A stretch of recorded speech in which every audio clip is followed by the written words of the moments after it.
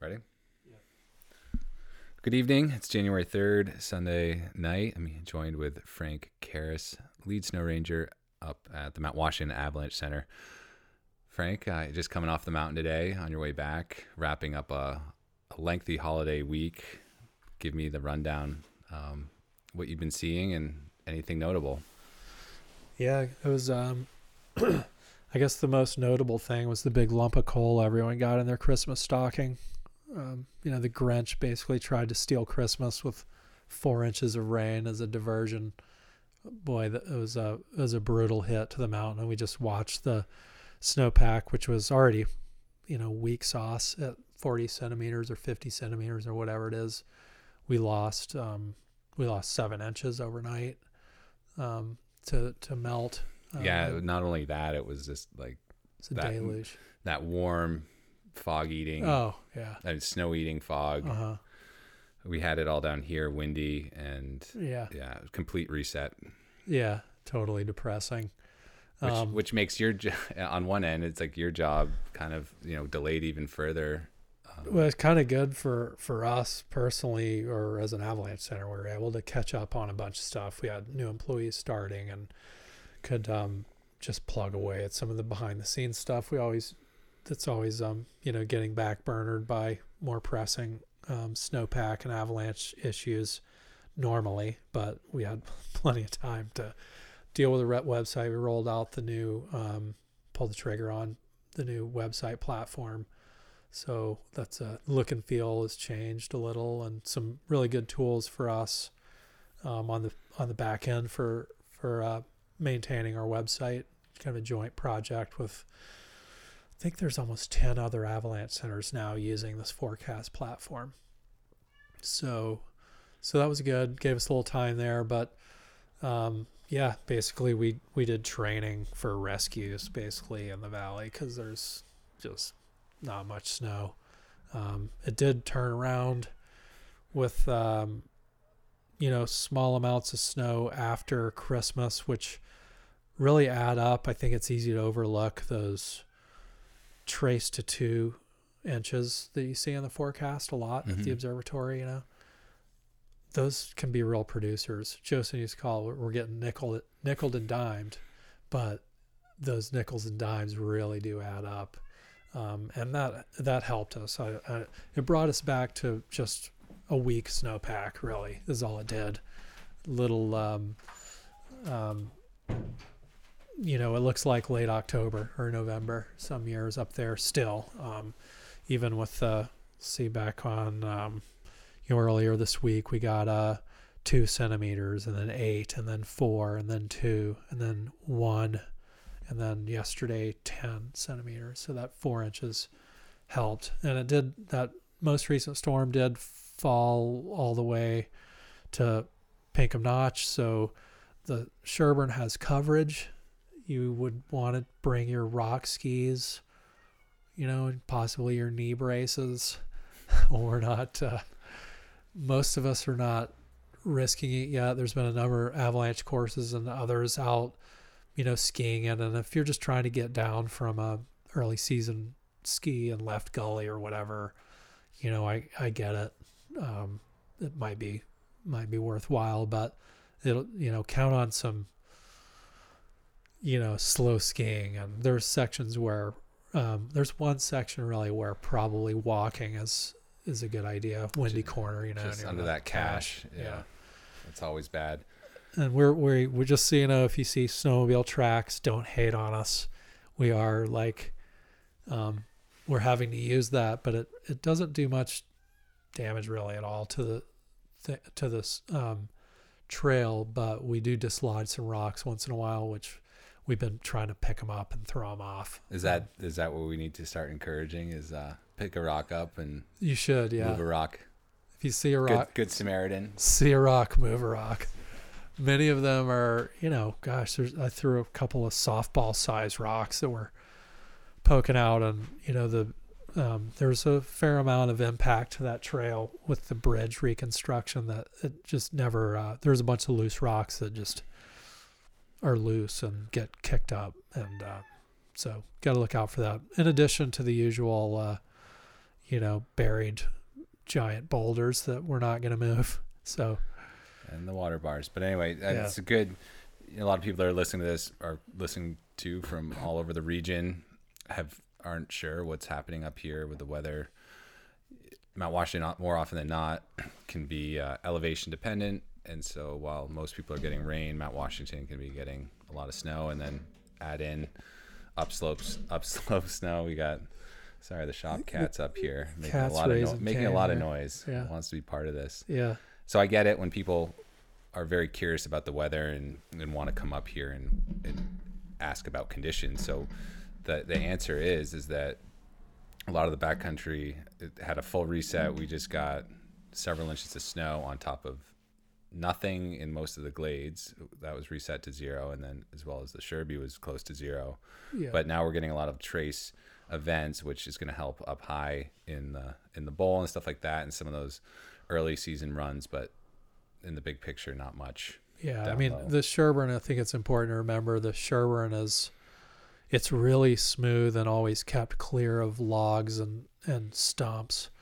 So it actually is the go-to for early season skiing typically, right? I mean, it's like a golf course to some degree. That being said, there are still boulders and rocks that are poking out in the lower half, particularly bad in the lower half right now. So we're just not there yet. And the glades don't appear to be, they need some significant snowfall. Anything below 3,000 feet is, what is there, 3 or 4 inches out there? Maybe a little more. Definitely in spots. I haven't been up in a little bit. I'm hoping to get out tomorrow, just take a look for myself. I'm going a little stir crazy. Finally enough snow to do some Nordic skiing, Yeah. which is the savior down here in Jackson. Yeah. But I'm in the same boat as everyone else, just being patient. And like the Avalanche Center, I'm just trying to get caught up as well down here in the shop. It's been a good opportunity to catch up on avalanche training and awareness. There's been, I know that you've shared a lot of the links to the past events that were recorded. We just had that workshop that Josh LeMay of Sinet Mountain Guides hosted. He did 3 of them during the Saturday of the 26th and raised some money also for the Avalanche Center. So thanks to everyone that participated in that. Thanks for Josh, and the donations are going to another good cause. We're working on funding the medical kits. That's the next thing. So it feels good to have something tangible when you donate towards something and know exactly where it goes. We just at Ski the Whites just open up an account with Adventure Medical. Yeah, Adventure Medical. Yeah. TenderCore to get a bunch of stuff. And Yeah. You're going to get a lot more than you ordered because you got to order it by the case. Makes it easier. But it's good. It's something we'll at the shop. If you come by Ski the Whites, we'll have a bunch of different medical kits ready to go.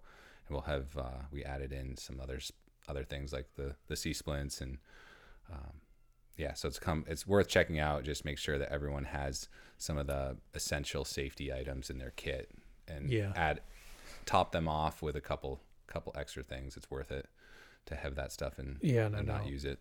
Good time to always have some sort of basic first aid kit, be able to do CPR, be able to splint an injury and take care of the big bleeds. That's the main thing. And then we call it the snivel kit. That's the first aid kit that's got the Band-Aid and the blister kit and like the stuff you could live if you didn't have it.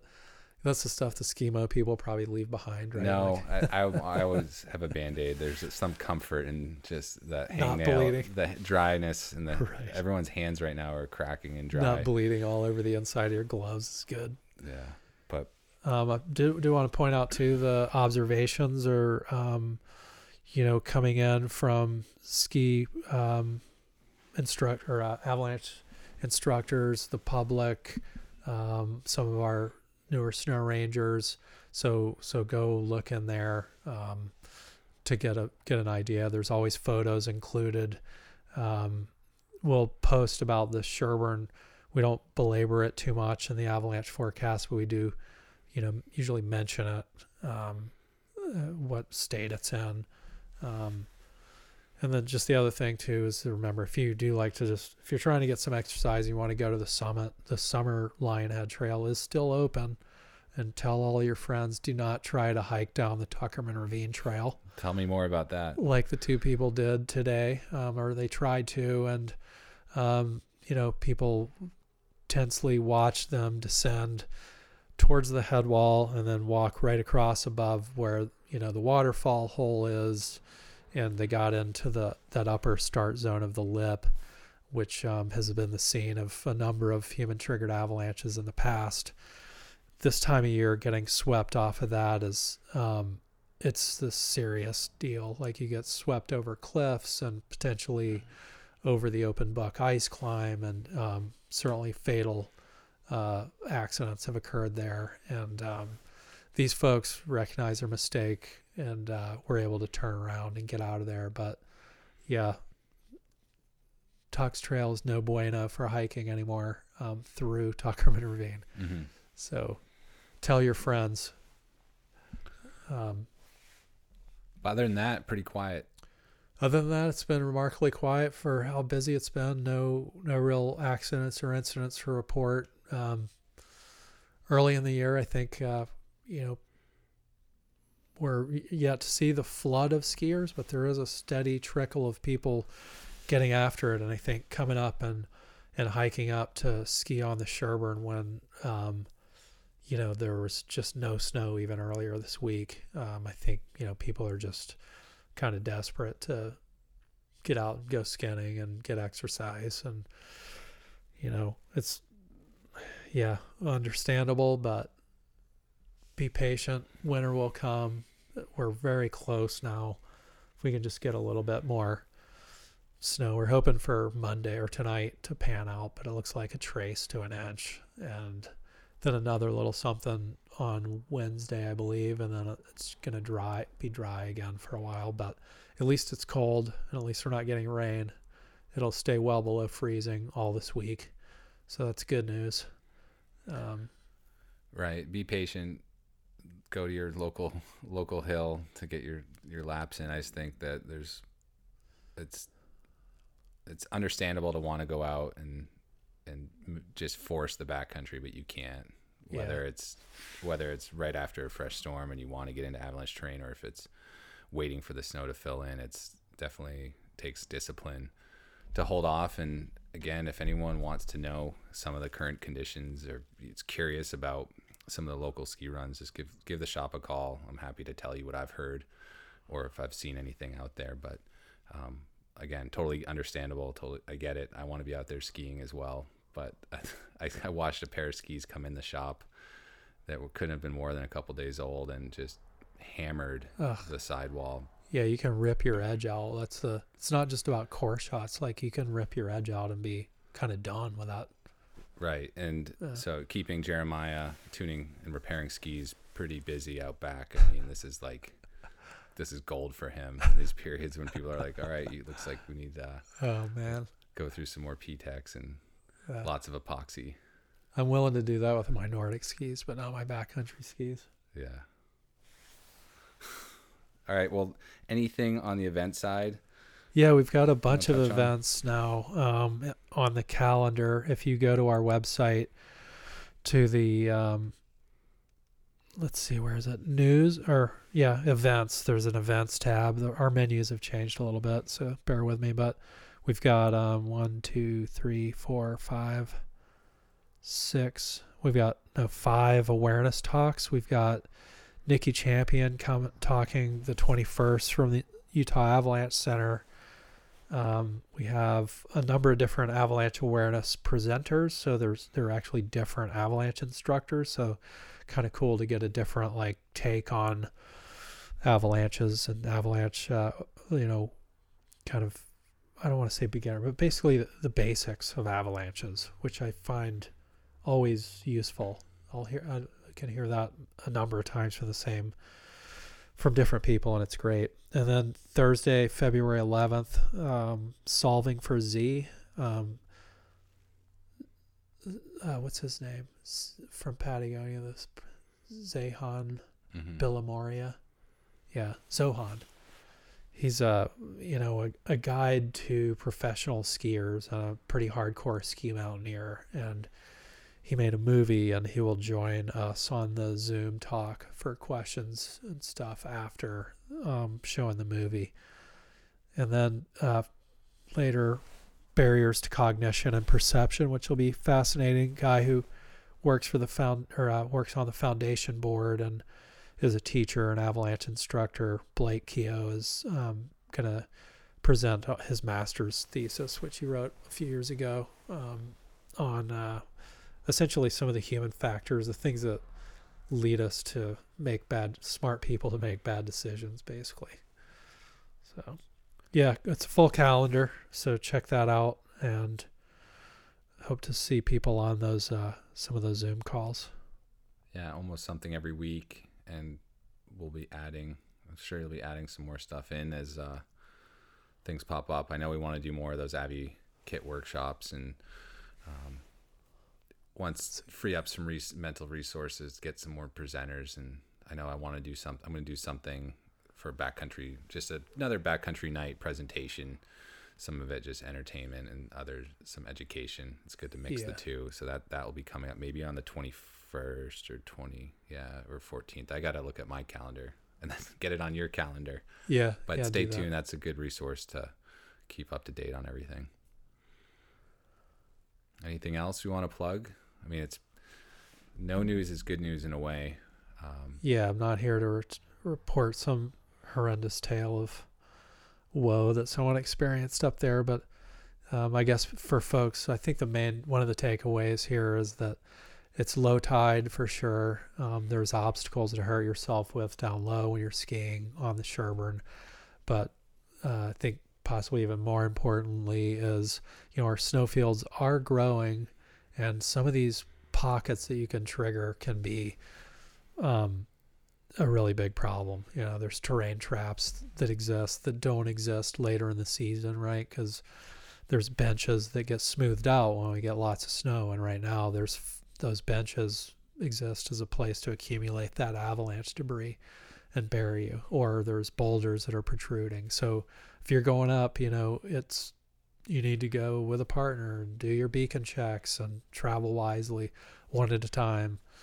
When you're down skiing, and just it's still lively avalanche terrain, and we haven't started forecasting yet because the snow is so poorly distributed across the terrain. Meaning the snow fields and slopes just aren't really connected.